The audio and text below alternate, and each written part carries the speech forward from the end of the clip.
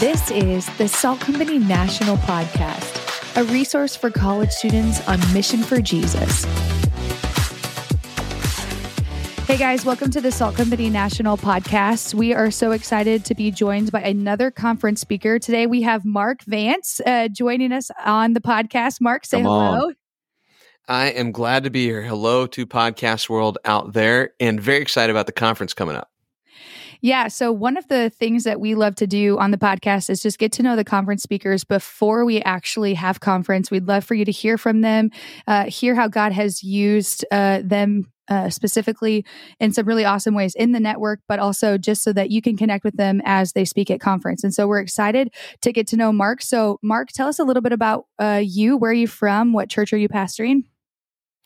I am from the great state of Iowa. I grew up in a little tiny town in Iowa of 342 people. Shout out to Sheldall, Iowa. There's no one listening there. They don't even have the internet. Grew up in Iowa.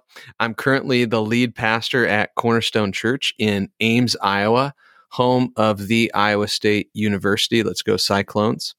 And I've been here in Ames now for almost 12 years. I started first on Salt Company staff, served there for almost the first 6 years, and now I've been in the lead pastor role here at Cornerstone for 6 years after that. And so Courtney and Tony kind of been a privilege to have a front row seat in a lot of ways to how God has worked in the Salt Network. And so it's just a super fun thing to see the incredible growth of the gospel in students all across the country now.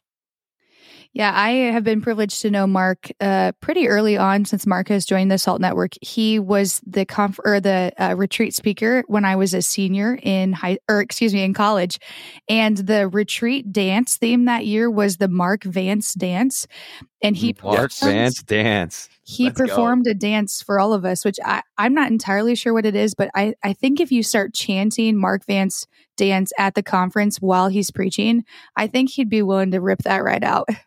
See, I would have to have Isaac Schmidt, currently worship leader up at Redemption Church in Minneapolis. He'd have to refresh me on it, Courtney, because really Isaac was there, and he's the one. He said to me, "Hey, Mark, we're going to have a dance. It's going to be themed after you." And I was like, "What do you mean?" So then I actually would greet people walking in like, "Hey guys, I'm Mark Vance. Welcome to the dance that's about me." Hey, and we would greet people at the door. We came up with Mark. It was bad, but it was a lot of fun. That's incredible. It was incredible. It was not my favorite dance theme, if I'm being honest, but it was great to hear from Mark. And later, Mark was my boss at Salt Company in Ames. Thankfully, he offered me a job, which I'm so thankful for. And my lead pastor now as I attend Cornerstone Church. So, Mark, tell us a little bit about your family. Well, this is a crazy week. When you are interviewing me, this week I had my son Owen turn 16. So I have a 16-year-old son, which means I'm officially older than I think I am. I have a 13-year-old daughter, Avery, 11-year-old son, Reed. So Owen, Avery, and Reed. And then my wife, Crystal, actually, the day we are doing this interview, it's her birthday as well. She's 22 years old and hasn't aged for 20 years. And so just an incredible, godly woman. I love doing life with them. And Ames has just been a great home. They're a fun crew of people. And so they will actually probably be around with me, some at the SALT conference. Like my son, last year's SALT conference, we were driving home and talking about it. He's like, "Listen, if you don't believe in God and you're not on fire for him and that didn't light you on fire, you got some sort of problem. There's something wrong with you." So they love SALT and they love the conference. He gets it. No, that's great, Mark. That's sweet. Tell us about, how did you join the SALT Network? What was your inception story within the network itself, and how'd you get plugged in? Well, in a lot of ways, Tony, I didn't join the network because when I came to work at Cornerstone, the network didn't exist. I started at Cornerstone in 2012, and the story to that really, a lot of the story is a big shout out to Cody Klein. So Cody was working as the director of Salt Company in Ames at that point in time. He was the director because they had just a little bit earlier planted a salt company at the University of Iowa.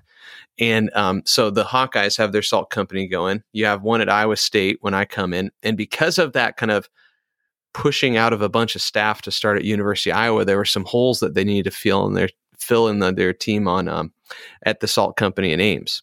So Cody and I had gotten to know each other through doing ministry in the Des Moines area in Iowa. And he reached out, actually emailed me, said, "Hey, Mark, do you have anybody who you think would be good for this role in Ames?" And I sent him 2 or 3 names back. And then he was like, "So really, I was trying to get you to put your name in." Smooth. And I was like, "Well, I like I'm it. not going to do that." I was at that point, I was a worship pastor, little backstory there, worship pastor, teaching pastor at a church called Saylorville Church, an incredible gospel church in the Ankeny, Des Moines area. And I was like, "No, I'm not going to do this."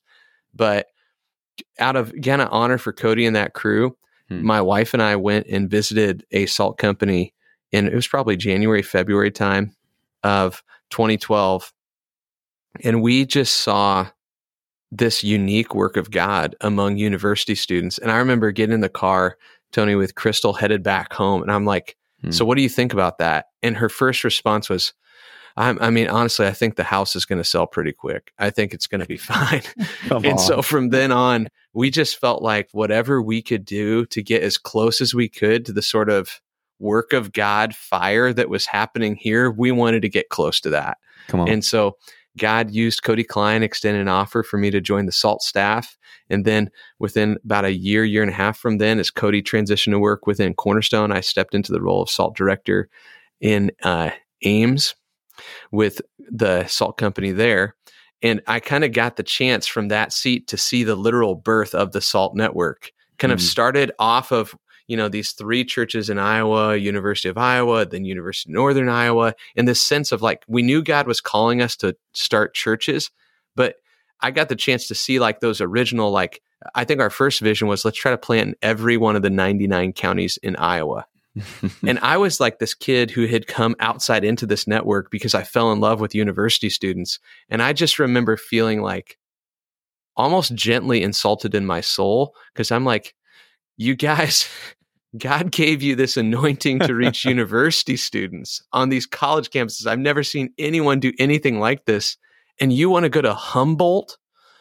No offense to Humboldt, would love you guys in Humboldt, Iowa, or whatever place like that. I'm like, no, you need to go to the University of Minnesota. You need to go, because I just felt like watching Troy and Jeff Dodge and Mark Aaron and Paul Sabino. I'd never seen people who worked so fruitfully among university students. And so I got the chance to just plant a little seed that God would later birth into some of the SALT network, with just saying, why don't we just put at the core of our DNA that we're a family of churches that are on mission to reach the university centers across North America?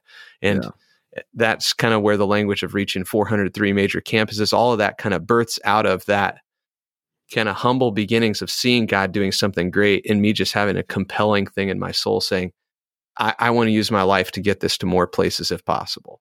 And so, got to have a little bit of a front row seat to all of that. That's awesome. So the network officially started in 2016, but actually the Salt Company Conference started before that. And Mark, you were a piece kind of in the process of beginning the conference. So tell us a little bit about, why did it start? What was the prayer and hope in beginning it earlier? Well, and again, I want to give just such a shout out to Cody Klein here. Love Cody. He's the lead pastor now at Candeo Church in Cedar Falls. When he had been director of Salt Company Court, he had put like a deposit down on renting the Community Choice Credit Union Ballroom, which is like upstairs, by the way, in the kind of, Iowa Event Center space where we meet now for the Salt Company Conference. And he had put this deposit down because at that point in time, we just were trying to find a big space where we could get University of Iowa, University of Northern Iowa, and Iowa State together. Okay. So that was like, we had no vision of there's a big national network. We just thought it'd be cool to, do a thing in the spring together. So we get together spring thing, baby. To do this thing. Something. Let's just do something. I mean, we're from Iowa, guys. There's not a lot going on. Just in the state, period. Cool. So let's throw a conference. Why not? With our friends. And honestly, the first year we got together, 2015, we said on stage, why are we doing this? Because we're a family of churches. We're not just Salt Company, we're a family. But seeing the family together, I was also just caught up with this idea that we're not just a family, we're a family that's on this mission together. We don't just think that the good news is for us. We think it's for our next door neighbor. And we think it's for the guy in the dorm across from us. And we think it's for the other person in our classes. And so we were a family on mission. And it was like the first year of the conference, I felt like I was at the best family reunion that could have ever existed. You know, it's like the Yeah. people I love the most in the world gathered to worship the person I love the most in the universe, Jesus. And we got to be everything that I thought was so beautiful about Salt Company. We got to be together. We would take Jesus so seriously and take the Word of God so seriously. And we would take ourselves way less seriously. And we would have the time of our lives basically worshiping our brains out to Jesus and hanging out with the people that we love the most. And I was like, dude, we have got to do this every year. Well, in time then, that kind of developed into, well, now we're going to plant churches. Well, where else are we going to tell people about it? Let's tell people about it at the conference. And so what happened is we stumbled onto this thing where an incredible national gathering of college students could also be connected with this missional movement of God and church planting. And so the Salt Company conference was kind of birthed out of just, I don't know, a desire to worship Jesus like crazy with the people I love the most. And dude, here's the other thing. I mean, Courtney and Tony, you guys have seen this. Like I hate this network at some level because all of my dearest friends in the world, I have been part of a conversation to compel them to leave me. Oh, for sure. And move their life. Yes. And I'm like, tragic. Truly. I still remember these conversations with Solomon and Kendra. You know, the last couple of years, I lost the ability to cry more tears, these are my best friends. Yeah. And so if we're going to send them out, like I know we get heaven together, but we also get the closest thing that I have to heaven, which is a room in Des Moines, Iowa, friends. That's right. Des Moines, Iowa in January. And what makes it close to heaven, people get this all wrong in the world. What makes stuff close to heaven isn't just the beauty of the setting. It's the people and the beauty of Jesus. And so I get every year, I have this space where it's like, yeah, I'm excited to hear a good speaker, but I'm actually excited to hang out with my family. And that's really what the conference every year, what started there in 2015 has become just a highlight of the year for me because the people I love the most still are getting together to worship the person I love the most, Jesus. And it's never lost that kind of heartbeat that drew me to it in the very first years.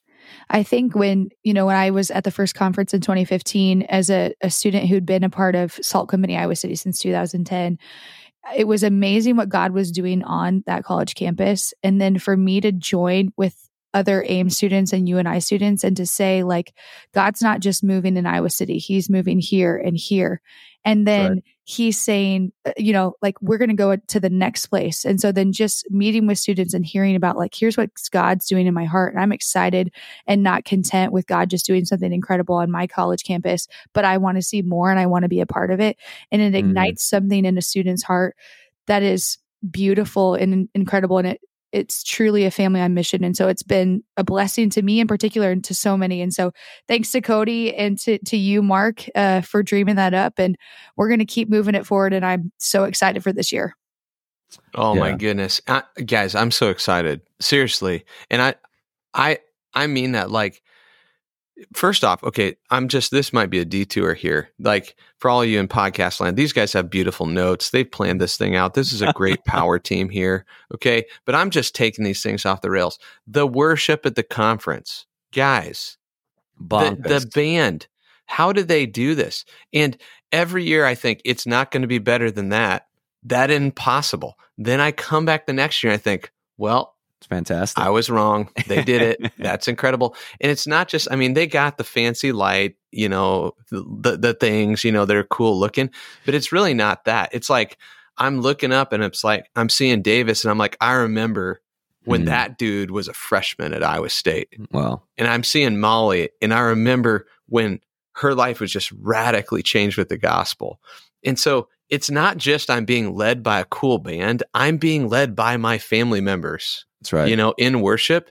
And so I'm excited to preach a message and all, and I hope it doesn't, I hope it's not a dud and it has something of the gospel and the glory of Jesus in it. And I'm ready to preach my face off and, go for it. But man, if all I got the chance to do was just to sing a song where Molly Hartman led me in worship, I'm good, man. I'm good. I can pack it up and go home. I love the worship at the conference. So little shout out to all the work that the tech team and the band and all the people who put in so much time to love us put in. It's just so fun. I love it. Man, that is so good, Mark. Yeah, I loved experiencing conference as a student too. I mean, I was thinking about my own first time at conference, and I was not from Iowa. So I was like, why are we going to Iowa? This seems like a bad idea. And so we just all piled in cars and went and slept on floors at people's houses in Des Moines. And I was like, oh my gosh, there's like people down here in Iowa. This is like a real place with civilization. And Oh my gosh. I remember going to conference and I was like, man, I had never seen that many young people gather together to worship Jesus. And I was just at that time a junior in college up here in the Twin Cities. And it was at that time that I felt the call of God to be a part of something like this for the rest of my life solidified. I'll always think back to that conference and sitting there with Jordan Adams, who was my college pastor at the time, linking arms and being like, man, this thing is just getting started. So praise be to God that we now get to see so many more universities join in, that we get to see people from Florida getting in a bus to spend many a moon to drive up to Iowa to be a part of it. They're so excited to see things that aren't the coastline and oceans, which, you know, that's on them. But it's a beautiful joy, and I'm so excited for this year. Yeah.